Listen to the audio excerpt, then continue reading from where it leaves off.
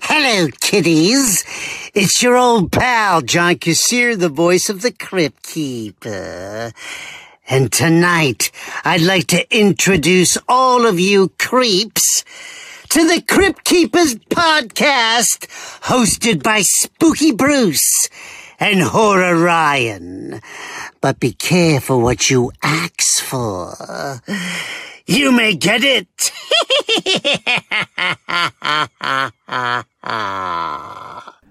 What was I gonna talk about? What's that? My birthday? Guinness Book World Record. Yeah. Charlie Cox. We got a lot to talk we got about. A lot to talk about. I almost got arrested. Should we just do a two-parter? We might. This might end up being a two-parter. One of us talking and then the other one. The first part is just the intro. Jesus Christ. Yeah. I've been scolded by old people over the past couple days. Why? You know, I'm almost your age, right?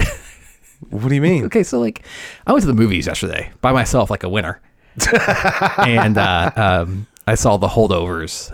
Paul Giamatti. Yeah, it's set in the 70s, the boys' school in the 70s, right? Over winter break. How was it? It's great, wonderful film.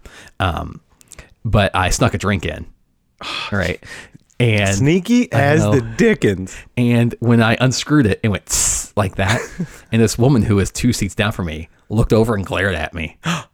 And she would do it every time I'd open it. But then this motherfucker was on her phone during the movie, texting. That's worse. And then she was crumpling candy very loud. Ooh. Yeah.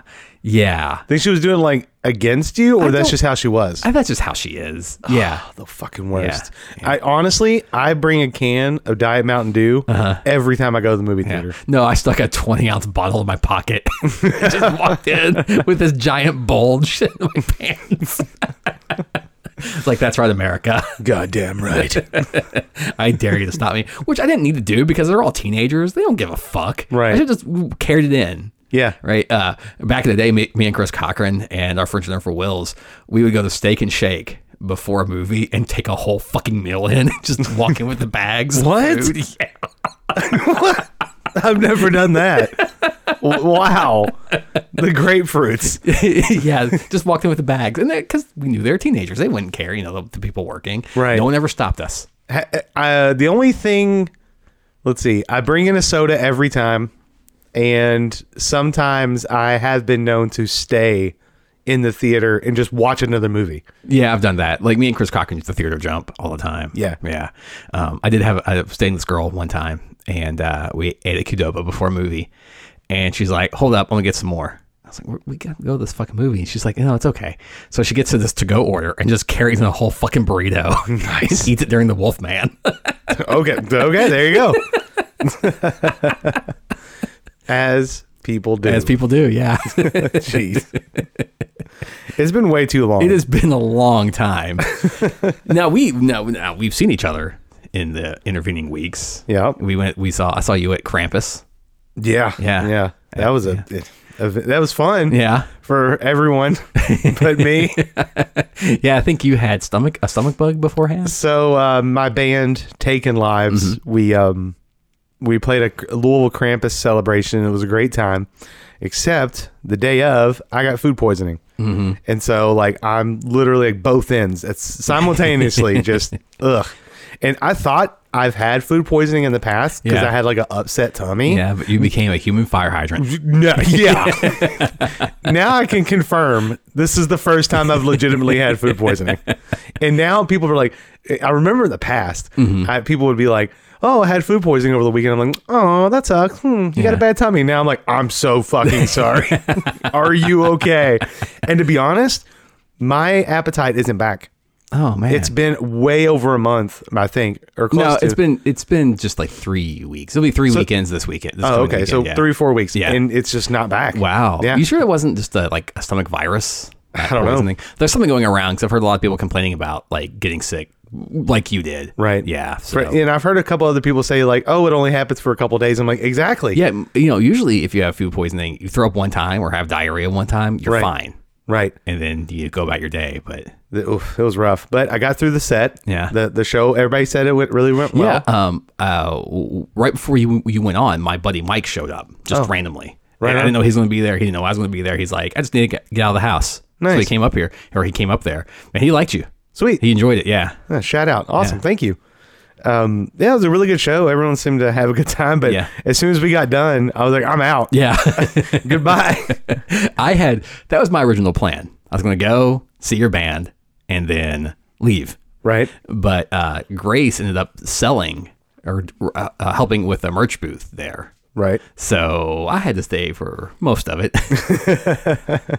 I heard it went well. It did. Yeah. Yeah, it was a great it was a great celebration. Hopefully I can play next year and not have the stomach issues and actually enjoy it more.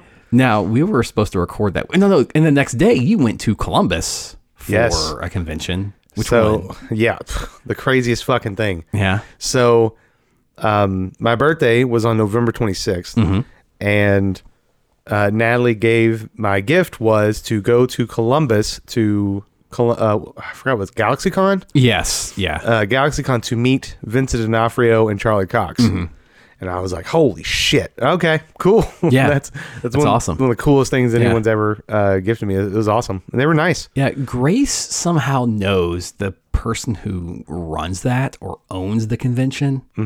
So they used to have it here.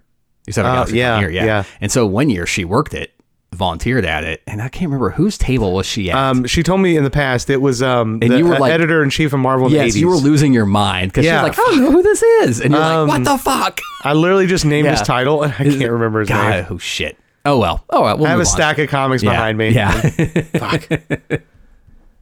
Chris Cochran, tell me which one it is when you hear this. Yeah. We were supposed to record that week. Yeah. But I don't know if I'll include this, but I got pulled over. I was getting ready to come over, but I had to run an errand first. I was 2 blocks from my house, and I rolled through a stop sign. So I got caught. All right. Yeah. And the police officer comes up, and he's like, I'm Chief blah, blah, with the police department, the tiny neighborhood I live in that has less than 1,000 people. Oh, okay. And I was like, there's more than one of you? And I was like, I shouldn't have said that. And he was like, yep, there's more than one of us. And he was like, I've seen you around the neighborhood. And I've seen you around the neighborhood too, blah, blah, blah. And he's like, well, the reason I pulled you over is because you rolled through that stop sign. We've had complaints. So I guess I caught the guy who's been doing it. I was like, yeah, you caught me. And so, it was just kind of like, because we recognize each other from around the neighborhood. So it was like, no big deal. And he goes, well, I got to run your stuff and write the citation. I'll be back. I was like, oh, cool. So he comes back and he's like, well, Mr. Pretty, sorry, I got to arrest you. And I was like, what? Well, actually, when I said it first, I was like, ha, ha, ha, ha. And I was like, wait, your face isn't moving. What? That's a really bad time to be a comedian. And so what happened was I got a ticket 4 or 5 years ago. Yeah. And I went in and they reduced it down to, I had a broken mirror. So they reduced it down to a broken mirror. Okay. Yeah, which you're not supposed to have apparently. But I had gotten fixed. So they're like, all right, you're you fix it, fine, whatever. Move on with our lives. All right. Seems harmless. But then they had me down as failure to appear. Even though it was resolved. So clinical error? Like clerical error? I don't know. And so he's like, well, let me see what I can do for you. Blah, blah, blah. So in the meantime, I called Grace. I was like, you got to walk up here and get the car. And so she decides to be a comedian too. And she gets up there and she's like, are you all is this just your elaborate ploy to get me to exercise? And so he was like, okay, I'm going to pretend like this didn't happen. Okay. Right? He's like, go to the courthouse right now, have it redocketed, and or just pay whatever the fine was. Now, sorry to interrupt, but when he told you, like, hey, I got to arrest you for this. Yeah. Did you remember? No. I was like, no. I remember I went to that. They were just down to a broken mirror. Oh, okay. And then they was like, okay, well, you fix it, so we'll move on. Yeah. Yeah. That's weird. So, he's like, well, just go about, just go fix it. But, he's like, he's doing you a favor. Do me a favor. But he's like, but if when I wake up in the morning, since I know where you live, we live in the same neighborhood. If it's not resolved or redocketed, I'm going to come over and arrest you tomorrow morning. And I was like, all right, well, I'll go take care of it. So Grace like drove me down there, and I was like, well, I'm gonna get this redocted, and we'll figure it out. Like, you know what will happen with this. She's like, just pay the fine, get this over with. What was the fine for having a broken mirror? No, like what? How much? $100. But I mean, did they look it up and they fix still it? They saw the ticket. Like, I had never appeared in court, and so like, I could come to court and resolve it or just pay the fine. Right. And so they just had me down as not showing up. Yeah, but I'm saying when you came to them and said, "Hey, I really did this," what did they say? It didn't matter. I'd have to redocket it and just go to court and try to plead my case, or I could just pay the fine, get it over with. So Grace was like, "Just pay the fine, get it over with." I was like, "Okay, that's all much right. easier." I guess so. Than trying to deal with this, and that so sucks, man.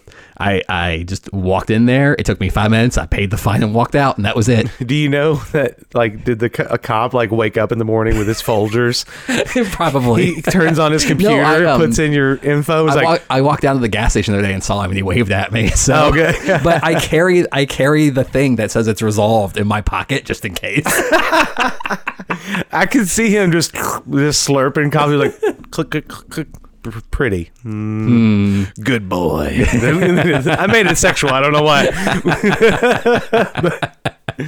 And then 2 days later, I got COVID, which I am convinced the cop gave me, because he's the only person I interacted with in the week beforehand, other than my family. Fuck. Yeah. Oh, man. Yeah, we shook hands. He's like, be safe. He's gonna get this resolved, whatever. And we shook hands. And then 2 days later, I get sick with COVID.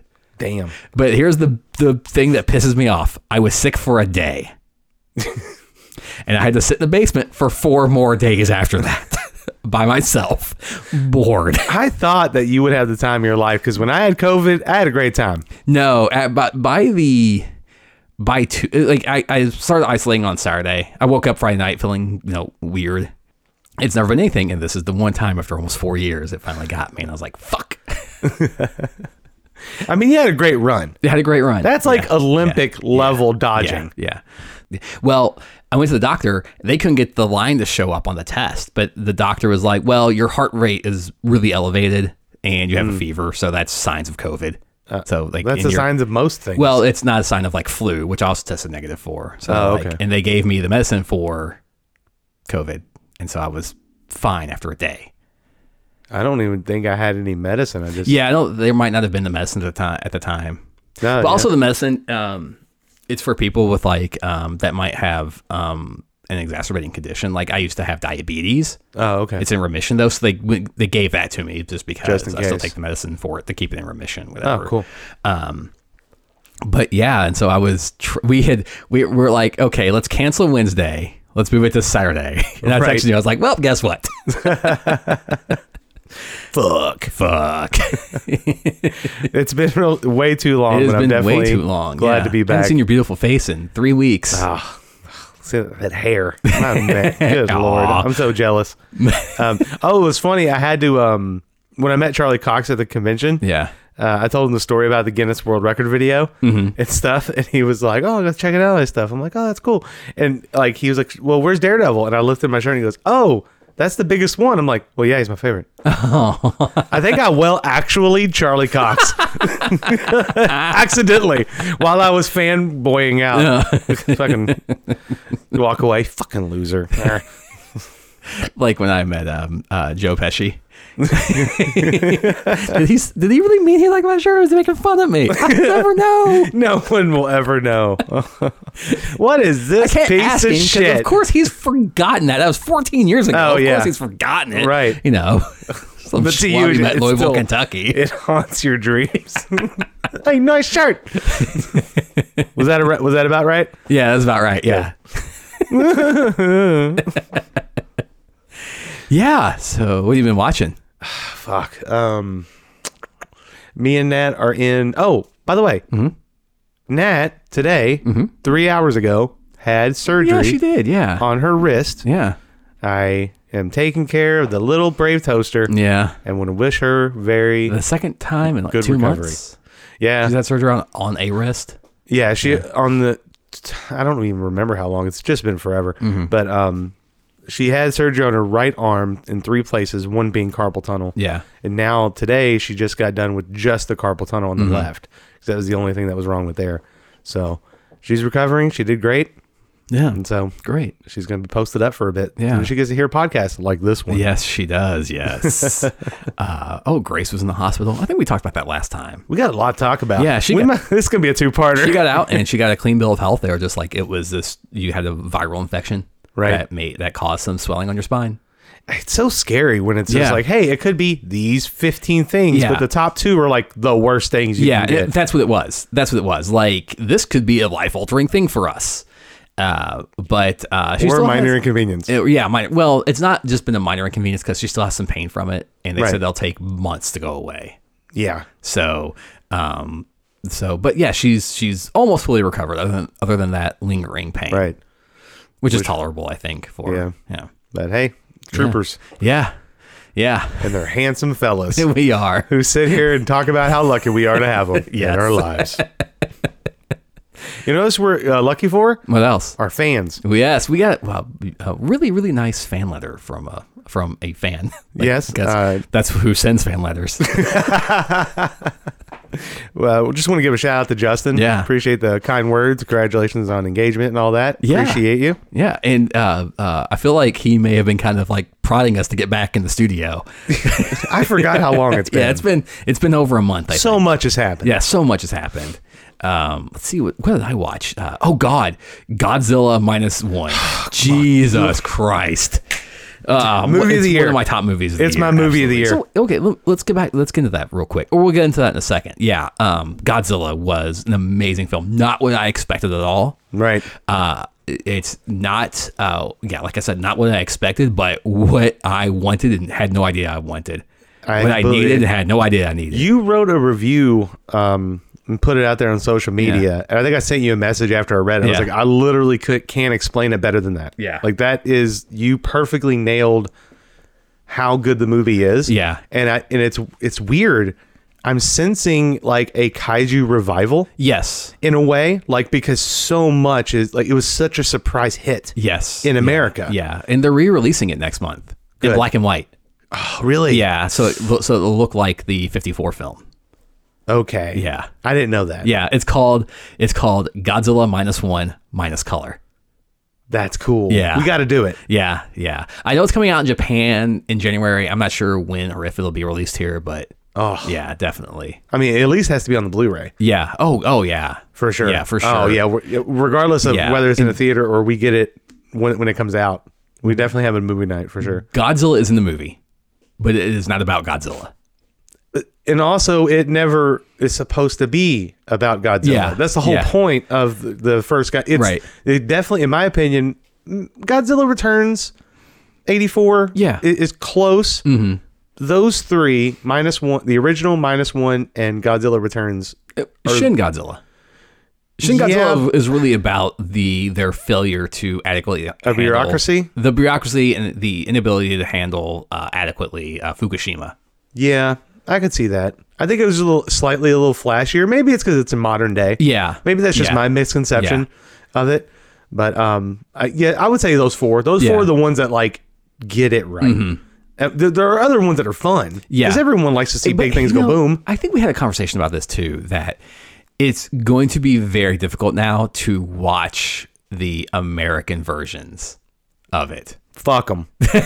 Although I will say the Monarch TV series is phenomenal. I'm sure it is. Yeah. I don't have. Is that on Apple TV? On Apple TV. Yeah, I don't have Apple TV, but with Kurt Russell and Wyatt Russell playing the same role 50 years apart. I love it. Yeah. That's just, I give them props, but I agree. I'll probably watch American Godzilla movies, but not with the same. It's a different passion. creature. It's a different, and by that I mean like it's a whole different type of. It's not made for us. Yeah. It's made for, because what's funny is Natalie's son Dylan, like he loves them. Mm-hmm. And I'm like, that's awesome. Yeah. You're getting your kaiju memories because, you're appreciating for what it is. I just feel like, hey, it's just not for me. Yeah. But luckily, we have Toho, they are planning a -1 part 2. That's interesting. Whether I it'll kind of happen figured or not. But I don't think you necessarily need a 2. You told the story you need to tell with this one. But do you want that Godzilla to fight another kaiju? No. Would that take you out of it? That would take me out of it because that wasn't the point. That's interesting. Yeah, because it's a human story. It's a human story. If there was more than one kaiju, it would be a kaiju story. Yeah, and it's That's interesting. it would take away from Godzilla being this moving living natural disaster. But they also could explore post-war Japan even further. You know, getting into the 50s and the 60s. Yeah. Maybe. Yeah. I don't know. Just think shooting. Like I'm going to be a co-writer. Godzilla minus me. 30 coins came and went with a very weird fart. If I could describe season 1 of 30 coins, it's... Yeah. If I could explain season 2, it's... Yeah, I don't... Just it got harder and harder to defend as the season went on. It's the cringiest horror I've seen in a long that's time. Funny because I read an interview with the director and he said this season was not a horror story. It's an adventure story. Oh yeah, which I get. Yeah. But it was I think, and we talked about this last time. How everything in the first season, even though it was weird, they threw a lot of stuff at you, it felt cohesive. The pacing was different. This did not feel cohesive. Right. Yeah. Although I do appreciate them giving a character an arc through the entire season. Sorry, this is going to be a spoiler, so close your ears for a second or skip ahead for 30 seconds. Them giving a character an arc for the entire season, then killing him instantly at the beginning of the last episode. Just, I hate it. It was awesome. Hate it. I came out of my seat laughing. Really? I was like, that is fantastic. That is so fucking awesome. I hated it. I get why it's funny, but I get invested, man. Unceremoniously, just done, meaningless, absolutely all the meaningless. Scenes of him, you're gonna blurb all this out. All the scenes of him crying, and the scene where he had to pretend to not talk in front of his wife who's yelling at him just for nothing. Just a quick that reminds me of it pisses me off the more we're talking about it. Did you ever watch the Terminator TV series? No. That came on in the late 2000s. Honestly, I'm Terminator 1 and 2 and that's it. It's good. It's worthy. Really? It's really worthy. Yeah. And it has your girl in it, Cersei. Oh, She's Sarah Connor. Oh, okay. Yeah. That's cool. Judge Dredd. Yes. She's Sarah Connor and Brian Austin Green is Kyle Reese's brother. Okay. And he's a main character throughout the series. Right, and then halfway through the second season, he turns around the corner during an episode. No, nothing climatic or anything. He just comes around a corner. There's a Terminator, shoots him in the head, steps over him, goes on with it. The Terminator just moves on. That's it. No big climatic fight. Just boom, he's dead. Done. And I was like, I like that a lot because that's what happens. Yeah. Well, it reminds me of the Rainn Wilson movie. What's it called? Super. Yes. Yeah. Well, like the sidekick. Yeah. Like, I'm going to be your sidekick. Gone. Damn. But anyway, yeah. So they threw out a lot of stuff and it got wackier and wackier and wackier. I appreciate it for its absurdity, but I fell in love with 30 Coins because of the tight pacing in horror themes. Yeah. So I mean, season 3 is going to come out. I definitely want to see the ending of the story. Yeah. It's just this style of season wasn't for me. What they were talking about and where they took it was not what I expected. And I was kind of disappointed. Now, I hate people who, when they review movies or TV shows, they review it as they don't review what they got. They review what they wanted. And they review like the better idea they had in their head for it. So they'll be like, oh, well, this Star Wars movie didn't fit my expectations for what I think the story should be. Therefore, I hate it. In my opinion, the creators do not owe someone's, it doesn't need to apologize for someone else's expectations of their project. And you see that a lot in nerd media. People will hate something because the story wasn't what they wanted the story to be. It was something else. But it was not what I expected. And I was like, this is just goofy as shit. Yeah. Which is cool in its own way. I mean, but there were so many times like, how does this work? None of it works. So, the anti-pope from last season, Father Vergara, this is more spoilers, sorry, they fly on a plane to Rome. Yeah. Right? They're dead. They're zombies, basically. Thinking zombies who have control of their facilities, right? And they get to Rome, and there are these cops or soldiers, I don't know who they are. They get in a fight with them, and they're just massacring these cops. Like at the airport. At the airport. Yeah. Just massacring them, right? Because they can't be killed. 20 plus dead. More than that, probably. Yeah. Right. Unlimited ammo in their handguns, by the way. Well, they show him he's just picking up their guns. Right. As he kills them. They do something, right? The very next scene is them on a plane again, on the same airline. They just let him on board. They just let him on board at this airport, apparently. Yeah. And literally everyone around them was like, these guys stink. Like corpses. Yeah. And they just get on, they're on the plane. Again. Just go bounce. Which is funny that you bring up the point about that one the character that dies like a wet fart. He did that in Day of the Beast. Yes. Yeah. When it was revealed that basically it's a story of a priest that is hunting down the Antichrist. Yeah, on Christmas Eve. On Christmas Eve, and he finally finds him, and it's a child who's homeless and has been killed by muggers. Right. That's it. Yeah. Like he's like basically humanity killed him. Yeah. Yeah. So it's kind of heavy, but also it's that thing where like you watch this movie trying to get to a suspenseful ending, and it's just it's pulled out from under you. Right. It works in some instances, and sometimes it doesn't. But yeah, he was throwing a lot of ideas out there that you don't see a lot in like horror media.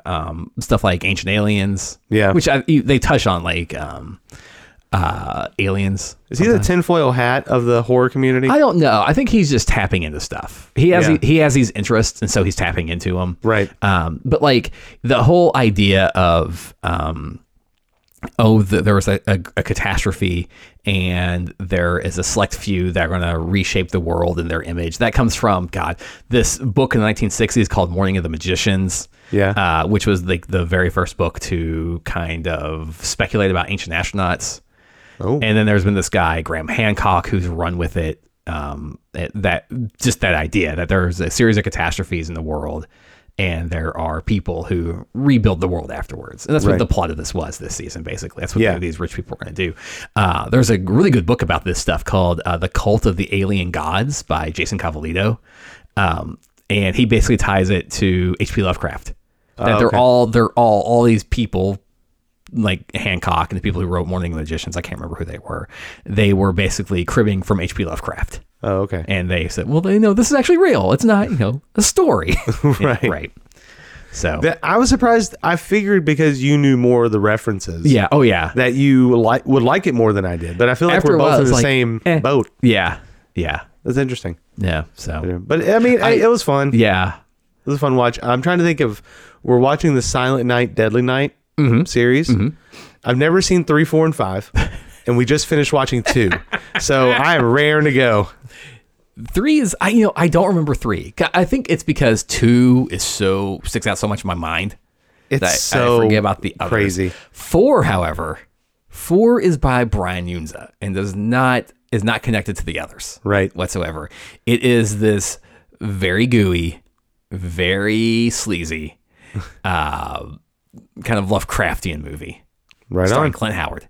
Fair. Yeah. Fair enough. As a kind of rapey homeless man. Oh, yeah. Damn. Boo. Yeah. Yeah. Brian Yunza did, like, his producer on the Reanimator series. Yep. He did Beyond Reanimator, which is the one set in the prison. That has the dick fight at the end. Has the fight between a rat and a disembodied penis at the end. Yeah. A kung fu fight. Yeah, that's true. He also did this movie in the late 90s called Progeny. Oh, which no one knows about. No one knows about. But I think you might be able to find it on like YouTube. Right? It has Arnold Vosloo, the guy who played the Mummy. Oh, okay. Brian Dourif. Oh, yeah. That's him. Wormtongue. Brad Dourif? Brad Dourif, yeah. Brian. And the diabetes guy. What is his name? Wilford Brimley, yes. I like how you kind of leaned in. You're like, who's the diabetes guy? But it's an alien abduction movie. Oh, cool. That is just gooey and sleazy as fuck. It is amazing. And that's Silent Night, Deadly Night? No, I'm sorry. That's Progeny. Okay. Yeah. But, I mean, do they not have anything to do with Christmas? Like the No, other they're all one? set on Christmas. Oh, they're all okay. set around Christmas. I But heard that there was one that wasn't related to Christmas, but I mean, really, the second one isn't. no, Really?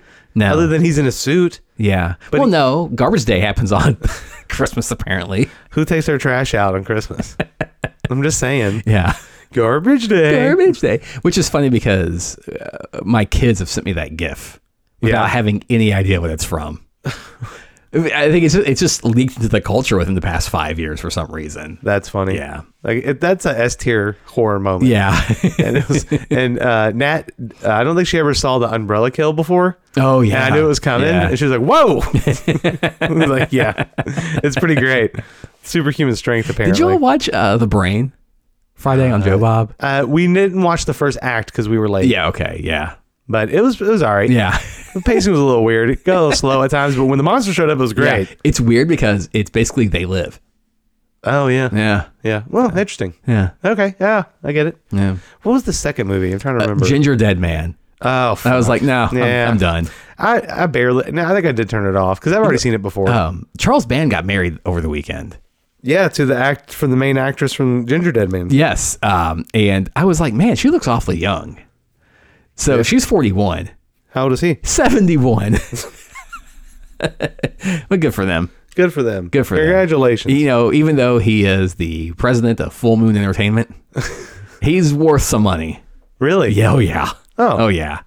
And Joe Bob was their officiant. Yeah. I mean, Yeah. that's cool. Yeah. That's just cool. Yeah.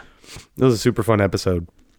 Speaking of episodes, Yeah. might as well should we get- actually do the intro to the show? Yeah, maybe we should because we've been kind of Shooting shit. avoiding getting there because we did all of our work for this a month ago. Right. And I think we've forgotten what we wanted to say about it. I hope that I can read my handwriting. You know what I did not do? I did not do an intro for the show. That's what I was saying. Oh, shit. Okay. Well, hello, boils, ghouls, and non-binary fiends. This is the Crypt Keepers. I'm one of the hosts, Spooky Bruce.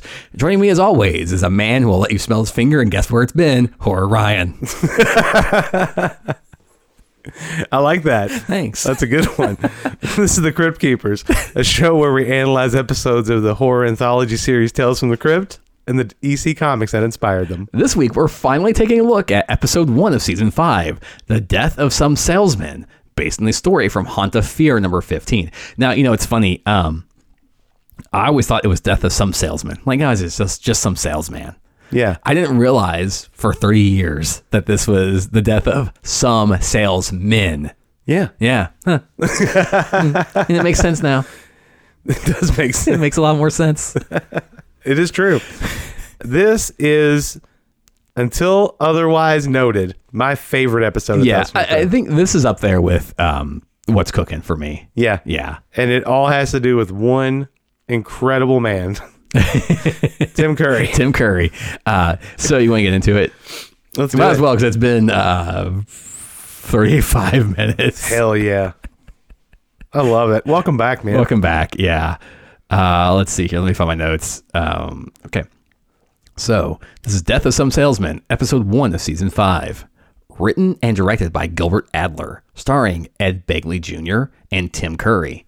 Judd Campbell is a con artist who scams widows, convincing them their recently deceased husbands put down a payment on burial plots and death insurance. When Judd misreads the address of one of his targets, it leads him to meet Ma and Paul Brackett. Never willing to let an opportunity go to waste, Judd tries to scam them as well. But Paul Brackett hates salesmen, determined to kill every single one he meets. Ma instead wants to turn over Judd to Winona, their monstrous daughter. Winona forces herself on Judd under threat of death, though that happens. Yeah, we'll get gross. It's comically gross, but yeah. Judd professes his love for Winona, asking her to marry him in hopes he can escape and steal her hefty dowry. But as you can already guess from the title, Judd is just digging his own grave. Dun, dun, dun. That's great. So first, we have Gilbert Adler as the writer and director. We've talked about him a lot. He previously did What's Cooking? Yep, that's a good one. And this is his this is the 5th of 11 episodes he's written. That's But he awesome. only directed 2, and those were, I think he did What's Cooking and this episode. Great writer. Yeah, great writer. Love his work. Then we have Ed Begley Jr. as Judd Campbell. This dude, 341 credits to his name. I can't name something he's in. Yeah, you probably can. Well, I don't. I'm saying I don't remember him. You don't remember. I've seen his face before, but I can't name a movie that he's been in. He got to start on shows like My Three Sons, The Computer Wore Tennis Shoes, which I think was Kurt Russell's start. Oh, okay. Yeah. The Lottery, Maude, Love American Style, Happy Days, Battlestar Galactica. Oh, the original one. That's yeah, cool. and Cat People, okay. which I have a weird relationship with. What? Okay, because Annette O'Toole's in it. Okay. And she played Ma Kent on Smallville. Okay. But she's naked in this movie. So it's like It's weird. It's weird for me. seeing Superman's mom nude. Yes. Yes. A kink is born. But his breakout role was as Dr. Ehrlich on the TV show Saint Elsewhere, which, as we know, connects to every single TV show in the world. That's correct. Or at least the Americas.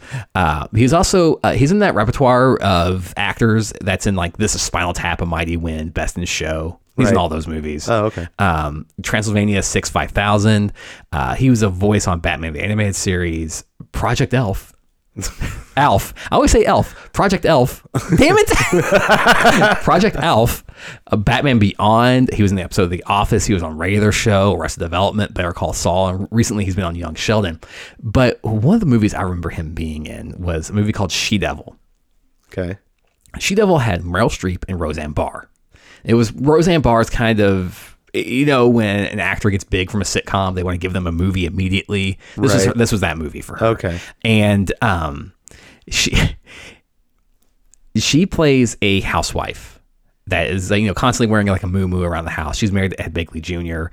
At some party, they meet Meryl Streep's character, who's a romance writer. Okay. Then Ed Begley Jr. and Meryl Streep start having an affair behind her back, and he divorces Roseanne Barr.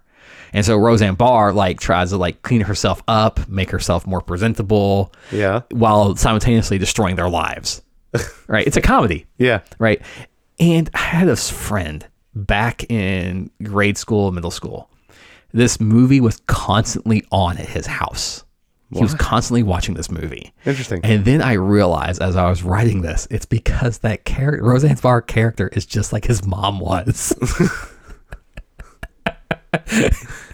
And, you know, I'm going to say this, and Chris Cochran's going to know exactly what I'm talking about because he's from this dude too. Shout out to Chris. That's amazing. Then we have Tim Curry as Paul Brackett. Legend. Rocky Horror Pictures. I mean, once again, this is one of those guys. If you don't know who this is, why are you here? Right. But in case you don't know and need to know, Rocky Horror Picture Show, Annie, legend. He was Darkness and Legend, the worst witch. This underrated comedy that no one knows about called Pass the Ammo, where he plays a televangelist. No, I've never heard of it. The Hunt for October, It. Yep. If you don't know It or Rocky Horror Picture Show, I can't help you. Clue. Batman the Animated Series, Home Alone 2, The Shadow, Muppet Treasure Island. Really? Once again, you add that in. Yes, he's Long John Silver. Oh, yeah. I'm so like behind on Muppet stuff. Yeah. Oh yeah, this is like back in the 90s. Oh really? Yeah. Oh it's yeah. one of the classics. I'm not familiar. Yeah. I love him in Clue. Gargoyle. Oh yeah, I didn't even write Clue on here. Jesus Christ. Yeah, that's one of my favorite comedies. Gargoyles, Batman Beyond, Ritual, which is the third Tales from the Crypt movie that no one knows about. Yeah. Garfield, A Tale of Two Kitties. Command and Conquer, Red Alert, where he has Red Alert 3, where he has that great meme. Have you seen that going around? Where he's a Russian. And he's like, I'm going to go the last place not corrupted by capitalism. Space. No. And also like Ed Begley Jr., Regular Show. Oh, cool. All right. Then we have Tim Curry as Ma Brackett. Oh, yeah? Yeah. He's been on Rocky Horror Picture Show, Annie, Legend, The Worst Witch, Pass the Ammo, Clue. Yes. It, Batman Animated Series, Home Alone 2, The Shadow, Muppet Treasure Island. Check it out. If you don't know Tim Curry. Yeah, if you don't know Tim Curry. Batman Beyond, Ritual, Garfield, A Tale of Two Kitties, Command and Conquer, Red Alert, which he gets that great meme from. Yeah. I'm going to the last place that capitalism has not corrupted. Space. And Regular Show. And then we have Tim Curry as Winona. The daughter. The daughter, yes. He was in Rocky Horror Picture Show, Annie, Legend, The Worst Witch, Pass the Ammo, Clue, The Hunt for October, It, Batman, the Animated Series, Home Alone 2, The Shadow, shit, I keep hitting my microphone, Muppet Treasure Island, check it out, Gargoyles, Batman Beyond, Ritual, the third Tales from the Crypt movie that no one knows about, Garfield, The Tale of Two Kitties, Command and Conquer 3, Red Alert, where that great meme comes from, where he's what like, meme? I'm going to the last place capitalism has not corrupted. Space! And regular show. Legend. Absolute legend. But there was one person that was not in the main cast credits. Oh, I got their name down. Yvonne DiCarlo. Oh yeah. Yeah. She's this in the blink and miss it scene. Yep. Kind of. But Mrs. Jones. Yes, Mrs. Jones. She's one of the first people that he tries to scam. Yep. She was in a ton of Western and war movies throughout the 40s and 50s. She was in 10 Commandments. I love this title, Satan's Cheerleaders. Nice. Which I don't know what that is. Is he cheering them on? I feel like that's like a biker movie. Huh. American Gothic, Cellar Dweller, which it was a great, fun little movie. That. Yeah, I think you'd enjoy it. It has Jeffrey Combs in it. Oh, cool. Yeah. What is it? An artist's creation comes to life and haunts a basement. Cellar Dweller. Cellar Dweller. No, like the basement. Cellar, like with a C. There you go. But most famously, she was Lily Munster. Oh, yeah. Yeah. Total babe. Yeah, total babe. Absolute legend. So, yeah, that's... That's amazing. This got to be like our Christmas extravaganza. It is our Christmas extravaganza. I think every episode's our Christmas extravaganza, personally. Yeah, I agree. Are we ready to get into this? We are ready. Let's fucking go, boys. Yeah. I'm excited. Let me see if I can get all these notes. If I sound bad, it's because this writing is from a month ago. Oh, shoot. Once again, this is Death of Some Salesman, Season 5, Episode 1. And it aired October 2nd, 1993. The episode opens with the Home Chopping Network and a long hair and ponytailed crypt keeper in a suit showing item number CK666, lol, a designer hanger which retails for $99 and the Home Chopping Network's price is $199. So it's more. And basically a designer hanger is just a man hung on a noose. I have to get a tissue real quick. I'm sorry. Yeah, you're good. Go ahead. You can keep going. The next item up for sale is a mass scare collection and face cream. Lol. He said, or you can have tonight's tale about a cemetery plot salesman making a grave mistake. Oh. Ooh, look out. The episode opens with cemetery plot salesman Judd is getting it on with a lady. I mean, they are going to town. They are going. And I do want to point out in this lovemaking little montage, she's on top. Remember that for later. Yes. Oh my gosh. I didn't make the connection. Foreshadowing. Wow. Yeah, this is probably one of the more graphic sex scenes they've had on the show. Yeah. For sure. The boobs are bouncing. Yeah. The next morning, the naked hips are smashing together. Making those macaroni noises.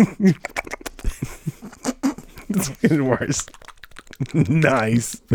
The next morning, she's laying in bed, and he opens up a briefcase and pulls out a newspaper and goes right to the obituary and circles a name that says Ed Jones. And he says out loud, Ed Jones, come on down.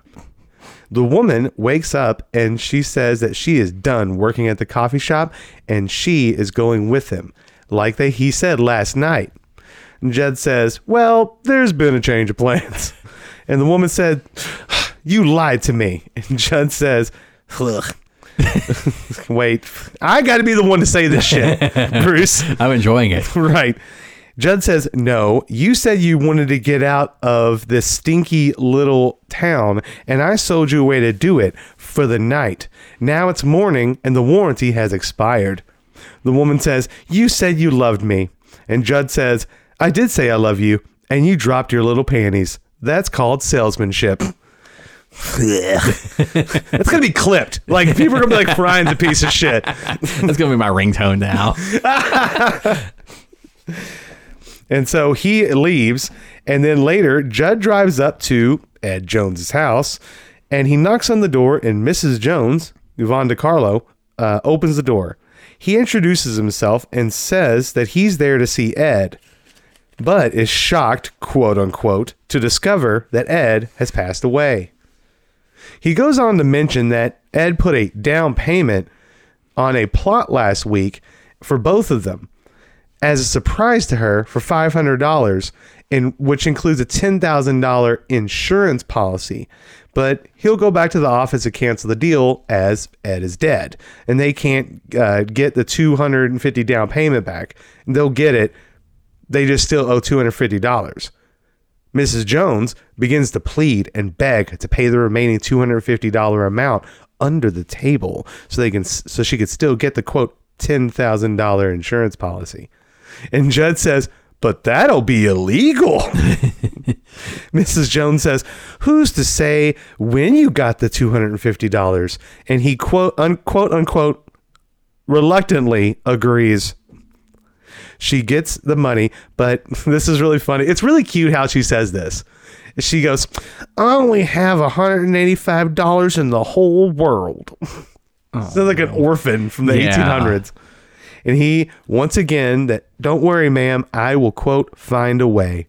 She says, bless you, and hands him the cash. And then we get a long montage of people handing him cash and him driving away. Man, that kind of just, this character pissed me off because he is robbing these people of such a minuscule amount that still means so much to them. Mm-hmm. But it's just for like a pittance. He's a piece of shit. Yeah, absolute piece of shit. This is probably this and that one episode with the, I think this guy's like in the piece of shit Hall of Fame in Tales from the Crypt. Yeah. Like this and the owner of the not cemetery, but the funeral home. Fitting punishment. We need a like Tales from the Crypt piece of shit Hall of Fame. Yeah. Right. Fitting punishment is what we're looking for. The next house he goes to is the Brackett house. Ma Brackett opens the door and it's Tim Curry in makeup. Amazing makeup. Before Judd can say anything, she says, "Can I help you?" And that is spot on. That is spot on. Wow. Wow. Judd introduces himself and asks if this is the Comfrey residence. And she says, "Nobody here by that name." It appears that Judd quote unquote mistook Maple Street for Maple Drive.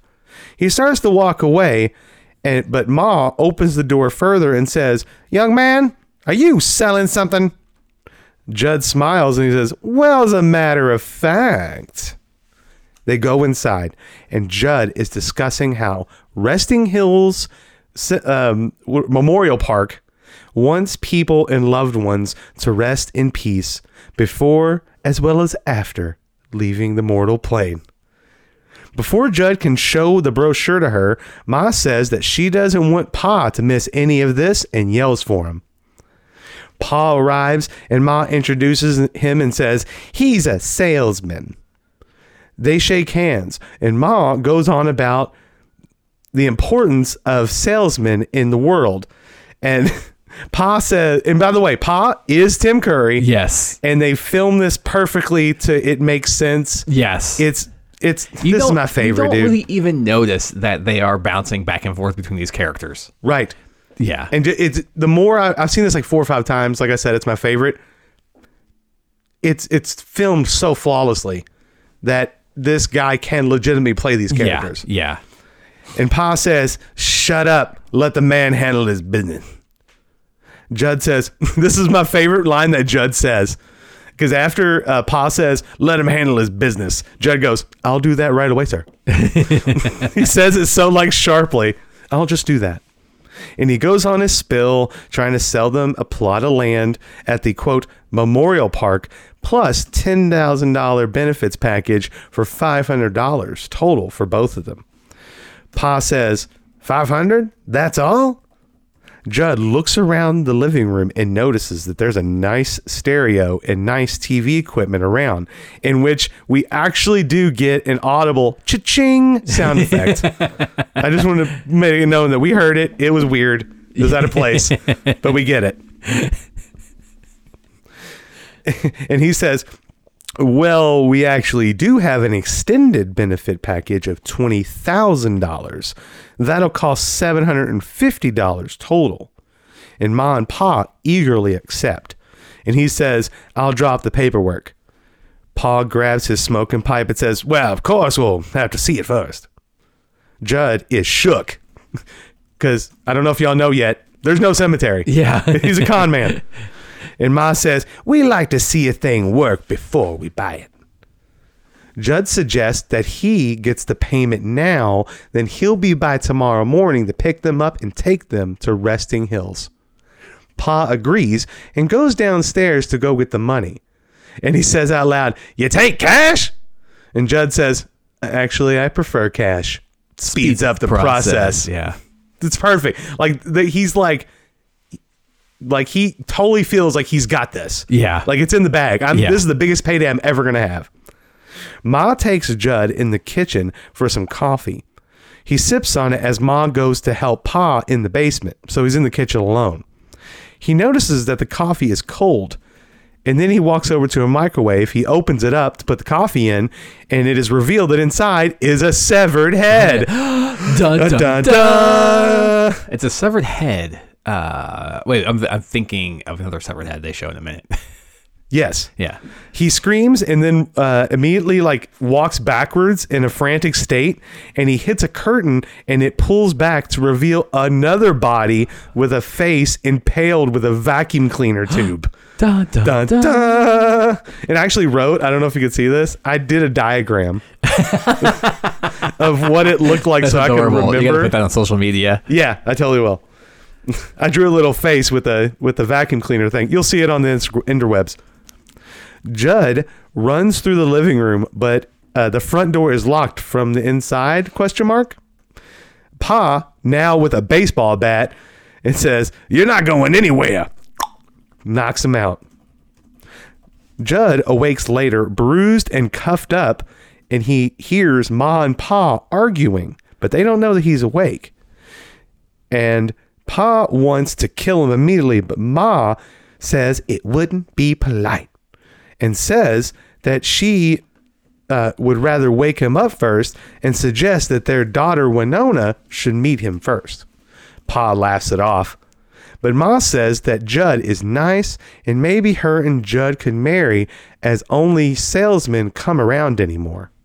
Pa's convinced that he will not want Winona. Pa, quote, wakes Judd up, smacking him up upside the head, and he acts shocked, like, oh what? And I would say the makeup effects on the bruise on his face are great. Oh, yeah. Yeah. The makeup job in this, for Tim Curry characters plus this. It was on point. Oh, yeah. Yeah. I think the only thing I would probably say is maybe the sound effects were a little weird, but other than that, cinematography, they put the sound effects in there like that just to add a layer of comedy to kind of take off the tension of this weird of a piece of shit. Yeah. Yeah. Oh yeah. They definitely try. Well, a lot of people do that in movies where they make thieves look like almost comical. Yeah. But really like they're pieces of shit. Yeah. You know? Softens the blow. But once he wakes, he is shocked to find that there's a gun pointed at his face. Judd promises not to tell the police about the two bodies in their kitchen who are both salesmen. Pa says, one sold us the microwave. Didn't work. The vacuum didn't work. Also, the color TV. That wasn't color till I fixed it. And Paul pulls the curtain from in front of the TV to reveal a dead salesman's body in the TV. They laugh, and he says, now that's a color TV.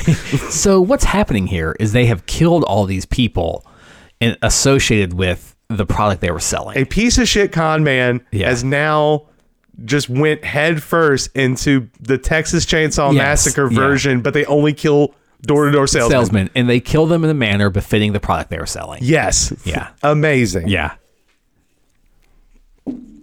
Judd asks to leave, saying he won't tell anyone. Pa says, why? You're just a salesman, just a thief tricking people out of their hard-earned money. Ma tells Pa to calm down, says, we ain't doing nothing till Winona sees him first. Ma and Pa leave, and shortly afterwards, Judd can hear a harmonica behind him.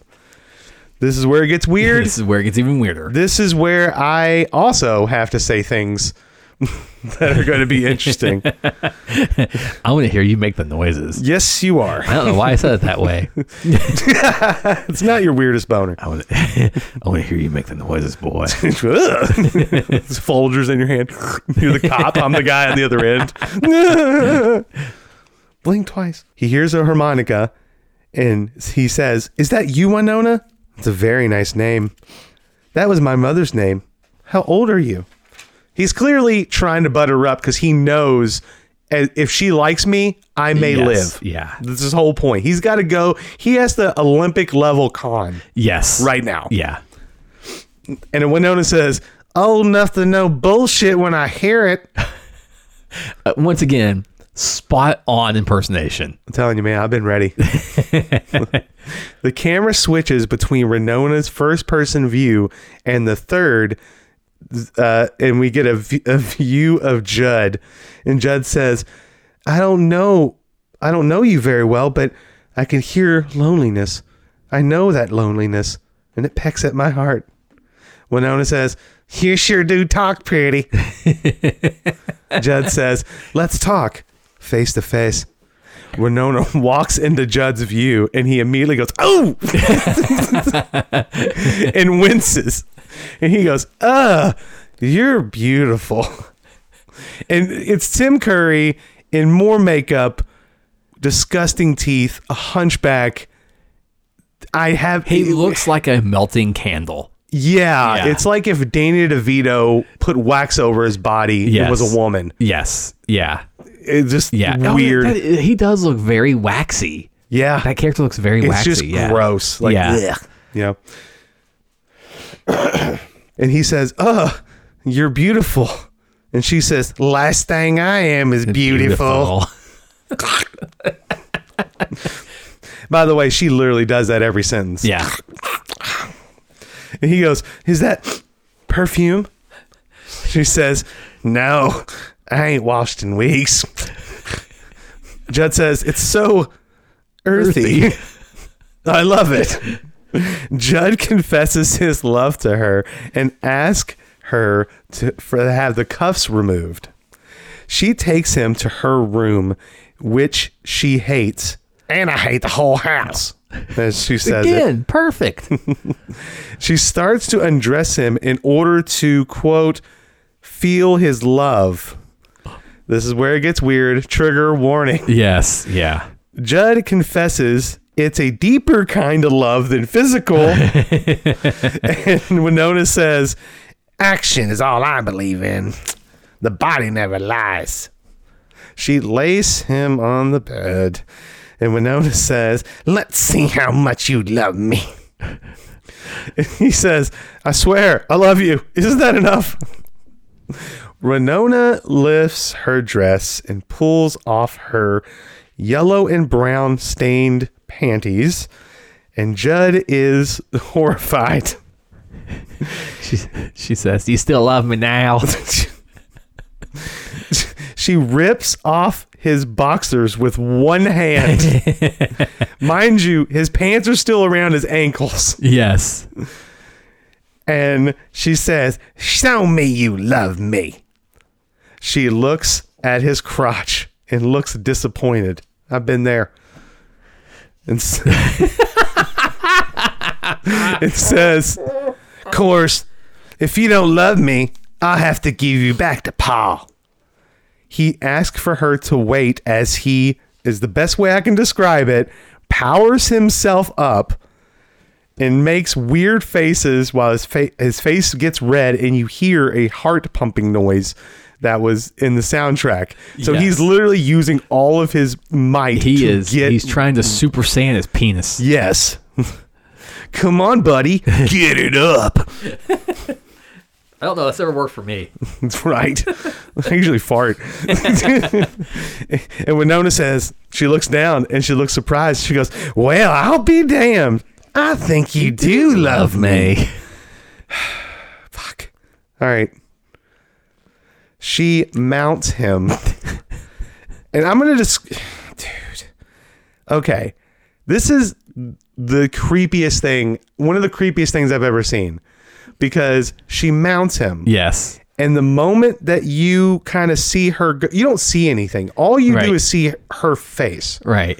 And so you can tell that he is now in the cave. Yes. And she sits down slowly, but as she does it, she goes, yeah.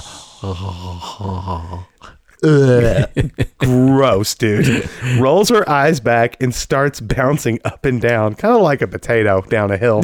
And eventually she gets it and is impressed with his quote unquote work. He's still handcuffed, by the way. Wait. What noise is she making while she's...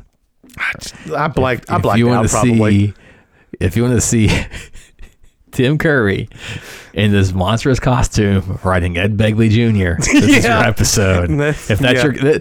That someone masturbated to that. Oh. Damn. And she's going,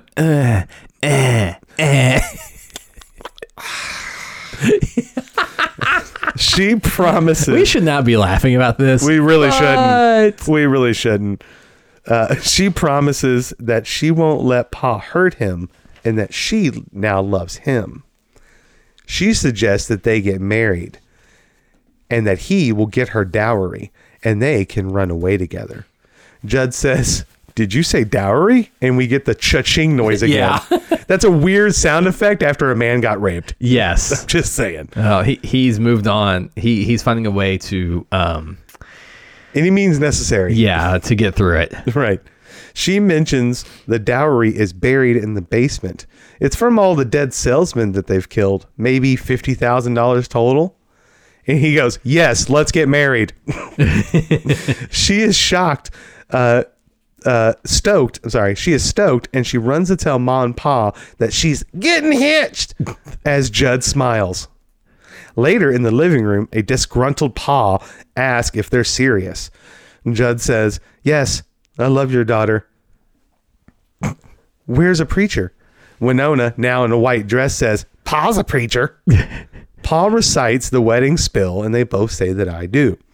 Just before Judd can put on the ring, Winona asks for Judd's cuffs to be taken off. Pa initially obliges, but then he refuses. Winona grabs Pa by the neck and they start to fight.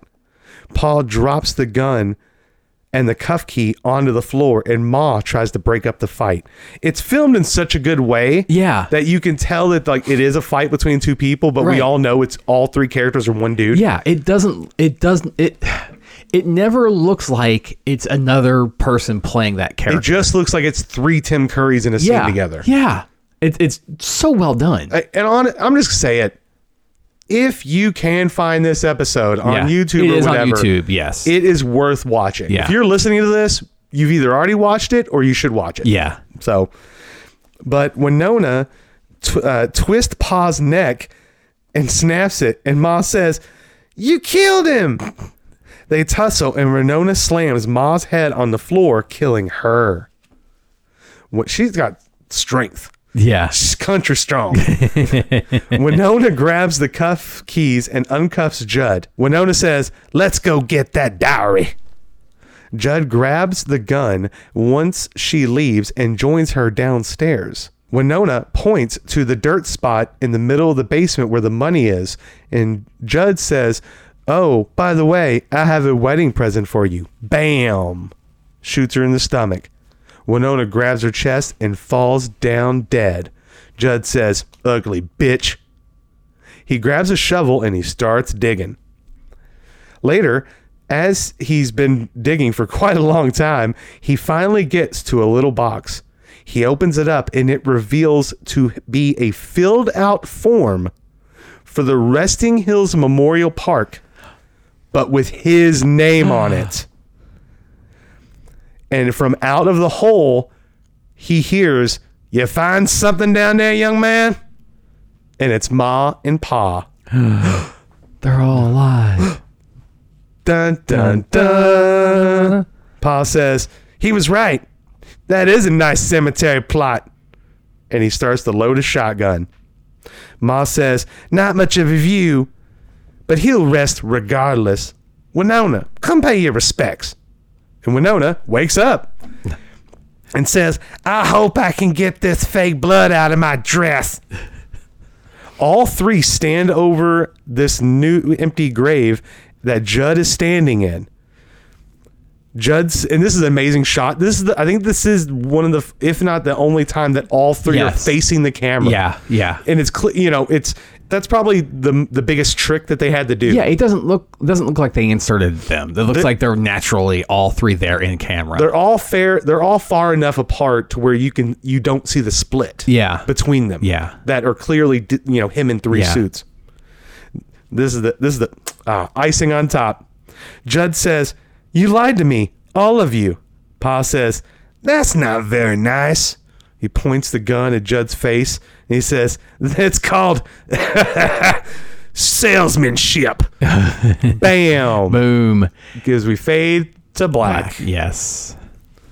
So they, like the other salesman, they killed him in a manner befitting of what he was selling. Yes. Yeah. Cemetery plots. Mm-hmm. And so they conned him along the way, like he's a con man. Yeah. Yeah. And I just like that they took the time to dig that grave. Yeah. For that. Yeah. Yeah. And they did such a good job filling it in that it didn't look like there was a grave there to begin with. Yeah. I mean, he took someone sexually under false pretenses and then someone did it to him. Yeah. Yeah. I mean, everything that happens to him, everything he does happens to him. Yes. Yeah. So it's definitely, at times it can be hard to watch because there's fucked up things in the episode. Yes, absolutely. Yeah. But it is the ending punchline. If you can get through the content, the ending punchline I think is amazing. Absolutely. And one of the best stories of someone getting their comeuppance. Yeah. At the end of the episode, the Crypt Keeper is at the old register as it reads "no sale," and he says, "Poor Judd, just another satisfied ghostomer." And now the new item on the Home Shopping Network is the Slash-O-Matic. He uses it to cut a carrot rapidly with it until he slices his finger, and he goes, "Oh!" and the episode ends. Kind of a weird. I kind of feel like sometimes you don't need an outro. Yeah. Yeah. You know what I mean? Like, if the episode were to just end with the bang, we didn't. Yeah, you don't need that little final. I don't know. I mean, I do love the outros. Don't get me wrong. Oh yeah. It wouldn't be Tales from the Crypt without them. But I kind of feel like for this, you didn't need heavy of a story. You didn't need it. Yeah, didn't need it. No. But I mean, S tier episode. It's my favorite. Yeah. Yeah, absolutely. This is one of the best ones of the entire series. I think it's one among fans in general. It's one of the most highly rated ones. You think so? Yeah. Cool. I mean, Tim Curry carries it on his back, literally. Yeah. Not only is it a well-written story, I mean, the other What's Cooking was also another well-written story. Yeah. Absolutely. So I mean, we might have. I can't wait to see the rest of the episodes that he's written. You said he wrote 11. 11, yeah. Let's see. Let's look him up real quick and see which ones we still have to go. Gilbert Adler. Because I mean, if they're all bangers, I mean, let's see here. Let's see the ones he did. Well, he wrote Bordello of Blood. Oh no, he might not have wrote it. Which thing is, I've never seen it. Really? Yeah. Oh well. Let's see here. As a writer, is it as bad as people say? I don't think so. I'm looking at the wrong thing here. We still have to do all the movies. All the movies, yeah. We talked about a story. Yes, I think. Yeah, with the Christmas one actually. We did the Christmas one. Yeah, we compared it to the other Christmas episodes. I was with the Cochrans on Saturday night, right? Yeah. And they're like, "Yeah, last weekend we hung out with our friends. We watched this, we watched that, we watched All Through the House." I was like, "I've never heard of that." And they're like, "Yes, you have." I was like, "No, I've never seen that." And they're like, "The fuck are you talking about?" I was like, "Yeah, I've never seen a movie called All Through the House." They're like, "It's not a movie. It's that Tales from the Crypt episode, you dummy." The intro said Tales from the Crypt. I know. That's awesome. That's classic. Let's see. He did Deadweight, Yellow. Yellow? Yeah. Oh, Yellow. yeah. Okay. This'll Kill Ya. Yep, What's that's a good one. Death of Some Salesman. 2 for the Show. I don't think we've seen Whirlpool and You Murderer. Fatal Caper, Escape, and About Face. All right. Yeah. I mean, Yellow is one of our favorite episodes. Yeah, it absolutely Once again, another really heavy content. It is, yeah. You know, it looks like he's got a style. Yeah, he definitely does. He definitely does. And I mean, we're definitely not done with the run, but No. Probably my favorite writer, Yeah. with the content for sure. But yeah. We ready to get into the comic? Yes, we can get into the comic. Let's do it. This is Death of Some Salesman from Haunt of Fear number 15, written by Bill Gaines and Al Feldstein, art by Jack Davis, colors by Marie Severin. Stuart Thatcher is a traveling salesman. When his car stalls out on a rural road in the middle of a storm, he comes upon the home of elderly Eben and Henrietta. He hopes he can use the phone and get a cup of coffee. Instead, he finds a house of horrors. After they were scammed out of their savings by a salesman, Eben and Henrietta have tested every product pitched to them by using the product to kill the salesman. And Stuart is selling a meat slicer. Dun, dun, dun. Yeah. The meat slicer they show is some weird contraption that doesn't look like it would work at all. Yeah. But also doesn't look like it could kill a person. No. Like maybe take off a limb or a certain dangly body part. More like an ouchie, but yeah. It could slice off something. Because it has that wheel meat slicer on there. Meat slicers terrify me. Yeah. Because I just know one wrong move and it's curtains. Yeah, I could never work in the meat department. I would. No, definitely not. And it's not even about the meat. It's about the slicers. I cut my knuckles enough in working in a produce department. Right. Yeah, just I'm having to cut up fruit. I couldn't imagine what I'd do to my hands. Didn't I fuck my hand up helping you move, I think? Yes, you did. What was it? You messed up your arm. Oh, I cut my arm on a washer or something. Yeah. Yes, I don't remember. Yeah. The first time you met my parents. Yeah, we were like, oh, hey, what's going on? Ah, fuck! We're like, it's blood. I'm like, it's okay, it's all right. Don't worry about it. I never washed the washing machine off. It still got the blood there. Actually, no, we replaced it. So somewhere out there, someone's using my blood stain. Definitely no one's using that because it's dead. Oh, yeah. R.I.P. Yeah. The arms of the angel. Salute it. All right, this is Death of Some Salesman, Haunt of Fear number 15 from October 1952. The Crypt Keeper is narrating, saying, this isn't like some story from some old hag. I'm from the old school. Straight gore. That's my lore. Which is funny because that's the first time I'm like, is this the first time in human history someone used old school? Ooh, I don't know. It's 1952. That is old school. Yeah, that's when old school was old school. Yeah. I kind of felt like that was out of place, but I mean, I'm not from 1952. I guess old school has been around longer than I thought. Oh my gosh. The earliest known use of the phrase old school is from the mid 1700s. Fuck. There weren't even schools then. The earliest evidence for the old school is from 1749 in the writings of Tobias Smollett. I stand corrected. Yeah. Damn. I thought old school was like 85 or something. Yeah, I did too. Wow. Nothing's new. Right. That's just to accept that nothing is new. That's fair. The Crypt Keeper says, you are Stuart Thatcher, a traveling salesman, going from town to town, mostly not getting sales. Stuart gets a rejection, per usual, and he's on his way to a hotel, and it starts to rain, and his car gets stuck in the mud. He sees that there is a house, so he runs to it as soon as possible to get out of the rain. An old woman answers and letting him in. He says, hello, I'm Eben? Eben, something like that. Yeah. I thought Eben. I don't know. Doesn't matter. Eban. Let us dead. know how to pronounce that. Yeah. I've never heard of that as a name. It's a very old name. Really? Yeah. Oh. It's like short for Ebenezer or something? Yeah. I don't know. Yeah, I think it might be like something like that or from that. Yeah. Oh, so he's like, hi, I'm Eben, a salesman. Oh, I'm sorry. That's the father. Yeah. The pa is Eben. And the old woman says, Eben, it's a salesman. A voice in the other room comes behind the curtain and says, I'll be right there, Henrietta. And Stuart asks to use a phone. The old man walks in and says, nope, no phone. You're a salesman, eh? And Stuart asks for coffee, and he says, no trouble at all. Stuart goes into the kitchen, and he notices all their fancy kitchenware. Henrietta says, we've had salesmen visit before. They show him their refrigerator that they saved up for, but it didn't work. Eben says, That's why we vowed if any other salesman tried to sell us anything, we'd make sure it worked first. Stewart says, oh, that's very wise.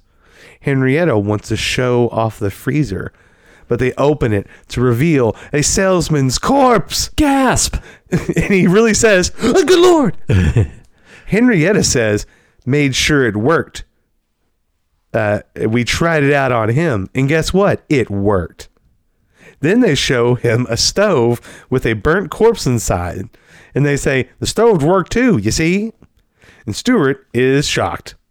Henrietta says, don't get any ideas. This here gun's loaded. And they show him a grandfather clock with a salesman's body hanging feet first inside the glass panel. And then vacuums, which is just corpses tangled up with vacuum cords. Not as cool as the episode or my little doodle. And then a TV with a charred face inside. Eben says, every time we turn it on, he starts to smoke. And then they take him to the basement. They show him the clothes dryer. And inside is a scorched and blistered body. Basically, they're just like, they got him by gunpoint walking around showing all the salesmen they've killed. It's just a House of Horrors tour. That's basically what this comic is. There's not much to it. Right. And Eben says, what's your product that you sell? And Stewart says, it's in the car. Henrietta points the gun at Stewart as Eben goes to the car, and he returns with a Mother Jackson's Little Housewife Helper handy dandy meat slicer. And Stewart goes, and that's it. Yeah. Here's the thing. One, he never tried to sell him stuff. No. He was off duty. Yeah. I think that the message is lost. Yeah. In the comic. Mm-hmm. Because yes, I understand that you're basically like kind of maybe making fun of capitalism, the shadiness of door-to-door salesman. Yeah. I understand that, but he didn't do anything wrong. Like the salesman in the episode is within 5 minutes. You understand he's not a good person. Yeah. Yeah. This dude didn't do anything wrong. This guy, he never swindled anyone. Yeah. He actually was a salesman because it said that he kept getting losses. Yeah. So like the salesman in the episode was an amazing salesman. Uh-huh. He was a piece of shit person. This guy seemed fine. Was no evidence that he was a bad person, but just a bad salesman. Yeah, that's it. And he gets punished for being a bad salesman. He gets punished for his car breaking down or stalling in the mud or whatever. Yeah. So it's like I feel like it's this. Yeah, it's the same coat of paint, but there's that structure. Yeah. That you need to kind of justify things. Yeah. Is lost to me. So even though I think the episode's an S, I give this a B because the story is still there. Yeah. It just doesn't have the same emotional punch. Okay. Yeah, it's just fine. Yeah. They got a better story out of the episode. Oh, yeah. This is one where it's clearly lopsided. Yeah. In the side of the TV episode. Oh, yeah, definitely. For sure. But honestly, that might be a trend with this writer. Yeah. You know? I mean, all the ones that we've seen that I think I remember that the episode was way better than the comic. I mean, they were putting out 4 or 5 books at a time. Right. Most of them written by Al Feldstein and Bill Gaines. And most of them was like just a gimmick. Yeah. And then they filled it out with words afterwards. Yeah, and this was that. This was, you have to fill 5 stories and 5 issues a month. Right. You're going to have some that are just like, meh. Let me ask you, do you think it would be a good idea to remake Tales from the Crypt, but with today's style? With today's humor, with today's, because, I mean, the 90s show, we've already talked about it previously, that, it's injected sleaze. Yeah. It's injected the 90s rock, Gen X kind of thing. Because essentially, like what you were just saying, these guys in the 50s, they were in an office room tossing out ideas saying, hey, what if we had a story that a guy just killed salesmen? Aren't salesmen the worst? Yeah. And then they did it. Right. But this is a perfect example of someone doing that in the 50s, but then in the 90s a writer takes this comic and goes, I'm gonna make this fucking awesome. Right.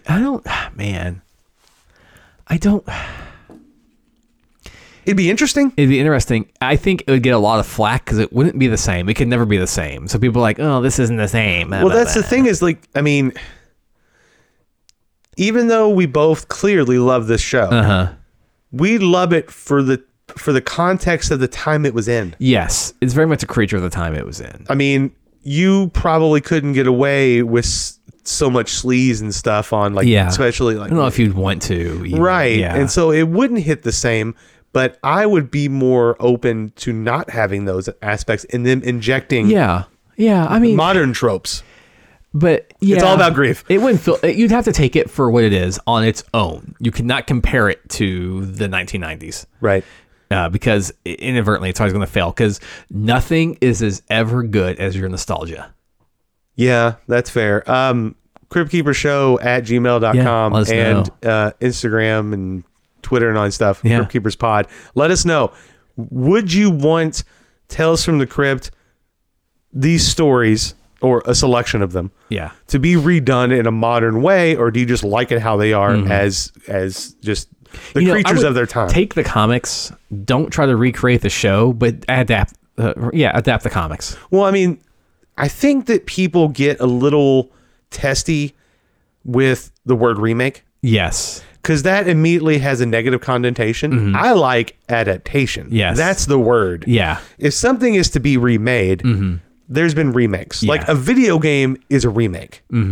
If someone takes the original story, because I mean, Think of like The Fly or The Thing. there's been really great remakes that were modern They weren't adaptations. remakes. They were modern adaptations because they were both based on stories. Yeah, because Yeah. the 80s was about gore and Yeah. slashers Yeah, yeah. And special effects. Yeah. So they basically took an original idea Yeah. and made an adaptation. Yeah. So it would just be interesting to see. I would be down with it, but I think I would like it, but I think people would hate it because when you hear the words Tales from the Crypt, you know what lane it is. Yes. Yeah. So I think it would flop, but I would dig it because I dig this, because I think the episode that we just talked about is a perfect example. If you read the comic, watch the episode, you see the difference that an adaptation can do with a good writer. And it can do better than the source material. Yeah. Yeah. Because it's yeah. the whole point. I think Doesn't people get always too happen. wrapped up with remakes. Yeah. It doesn't always happen, but it can happen. And this is a good example of Yeah, that. there's good examples, bad examples, and it's got weird like internet gatekeeping thing. Yeah. like don't remake this. It's sacred. You can still have your thing. Yeah, you still have it. It's still there. It No will one's gonna never touch go it. away. Yeah. And but I mean, I want that to happen. I Yeah. want someone to remake something and then strip every copy out of the old one out of the universe. I think when remakes fail, it's when they're trying too hard to remake the original. Yes. Yeah. That, Yeah. in my opinion, because like you said, The Blob, The Fly. I mean, The Thing. The Thing. There's countless. Man, someone on Twitter the other day pitched an idea for what would be an amazing TV series based on the Blob. Oh, really? Yeah. Oh, that's cool. Just like, a meteor crashes. The government's trying to find the meteor that's crashed. Meanwhile, there's this creature that's just growing bigger and bigger. And throughout the episodes, it grows bigger and bigger. In the first episode, it can eat a squirrel. That next episode, it can eat a child or a dog. And just like that throughout the episode. And then, culminate with it attacking a movie theater at the end of the episode. Yep. Or at the end of the season. Yeah. Right. That's a good movie. Yeah, it's such a good movie. Yeah. But yeah, that's the episode. Yeah. That's it. So yeah, that was a great one. That was, Yeah. that was killer. That was great. We also, I mean, I don't know when this episode's going to air, but it Probably is very soon. the holiday season. It is the holiday season. So we want to wish everyone a very happy holidays. Yeah. Stay safe, stay warm. Tell those that they're close to you that you love them. yeah. Bruce, I love you. I love you too, buddy. Happy holidays. Happy holidays. I got you a gift. I got you one too. Yeah, my man. You knew it was coming. Was this third? Third one in a row. Third annual It's just Tales something- from the Crypt something very gift tiny. exchange. There's a little thing in there for Natalie too. Very Okay. little thing. You first. Oh gosh, I'm so on the spot. My God, if this is the same thing, No. I mean, I don't know. It could be. it could be. What is this? Oh, that is fucking awesome. I didn't know this existed. Naked Theater, an Uncensored Horror, a memoir by Stuart Gordon with a special tribute by Jeffrey Combs. That is awesome. I never knew this existed. Amazon, like, they had the transparent packaging. Yes, actually, Grace got something for Natalie with the same thing happened. Yeah. Yeah. Yeah. So, yeah, I saw it and I was like, ooh, I was really hoping you didn't have it. I'd never even heard of that. That's amazing. Thank you. Welcome. Happy holidays. Happy holidays. This is there's something in there I intended to give you for your birthday too. okay. Ooh. So that one of those is for Natalie. That's a little stocking stuffer Grace made. Oh, sweet. Yeah. Awesome. Maybe Natalie will see them. That's awesome. That's sick. I really wanted to make the star, but it just was not working. Oh, that's so cool. Bruce. Yes. Bruce got me, or made. Yes, made. Made 2 Christmas ornaments of Mia Goth as Maxine and Pearl. Yes. The 2 best pictures of both characters. Yes. Thank you. You're welcome. That's amazing. I can't wait. Oh, Natalie's asleep. I can't wait to show her. That's amazing. Just put them on your tree and don't say anything. Ooh. Yeah. And then the episode will I was come out? trying to make the star. Oh, Yeah. It just was not working. No, out well. it's perfect. I love it. Thank you. You're welcome. That's so cool. I meant to get that to you for your birthday, but it just hadn't Do I put since. Pearl in the front? But the Maxine one's risque a little bit. Maybe I don't know. No, there's nothing. No, she's holding an axe. She's dressed in that picture. That's true. Yeah. Oh, that's so dope. Thanks, dude. You're welcome. That's so cool. Book. Wow, I love books. Godzilla and Godzilla Raids Again. That was written by the dude who wrote the original scripts for Godzilla. No That's shit. the creator of Godzilla. Yeah, he wrote novelization in the 1950s. I never knew there was a novelization. Yeah, he wrote novelization in the 1950s, and it's just been translated recently. Get fucked. No Yeah. way, dude. Yeah. It just got... I think it just was recently, within the past few years, Oh, translated. man, that's Yeah. cool. Thank you so You're much. welcome. That's so cool. Oh, yeah, translation copyright 2023. Wow. Sick, dude. Yeah. I love it. I can't wait to read it. That's so cool. This is the best. Yeah, it's awesome. Hell yeah. So yeah, like we said, happy holidays. Happy holidays. I so Happy gonna read this. holidays. Happy Chrysler. Happy Chrysler. Yeah. Happy Crisis. Merry Christmas. Yeah. So, yeah, I guess we can wrap it up. I guess we have social media. Yeah, we have social media. You can find me at Mr. Spooky Bruce on Twitter. You can find me on Twitter at Horror Ryan. Yeah, and you can find the show there too at Crypt Keepers Pod. Crypt Keepers Pod. Yeah, on Instagram, X, and just look up Yeah. Crypt Keepers Podcast on there's- Facebook. And Crypt Keepers Show at thegmail.com. If you like what you heard, leave a rating and review on the podcast app of your choice. And share it with a friend. And as always, Keep it spooky, Dookie. Merry Christmas, Happy New Year, Happy Hanukkah, Happy Holidays, everyone. Don't be a dick. Be a good person. Yeah. I'm escaping to the one place that hasn't been corrupted by capitalism. Space! And as another special treat, Yeah. now we're going to play my band's new song, the newest single from my band Taken Lives' new album. It's on YouTube and our music video. It's called Anti-Life. Yeah, it's great. It's about Dark Side. It is. Yeah. It's a very nerdy hardcore Yes. song. So yeah, check it out. And if you want more, Taken Lives. Yeah. And find them on Spotify Yep, everywhere. All or socials. wherever quality music app you can find. Right.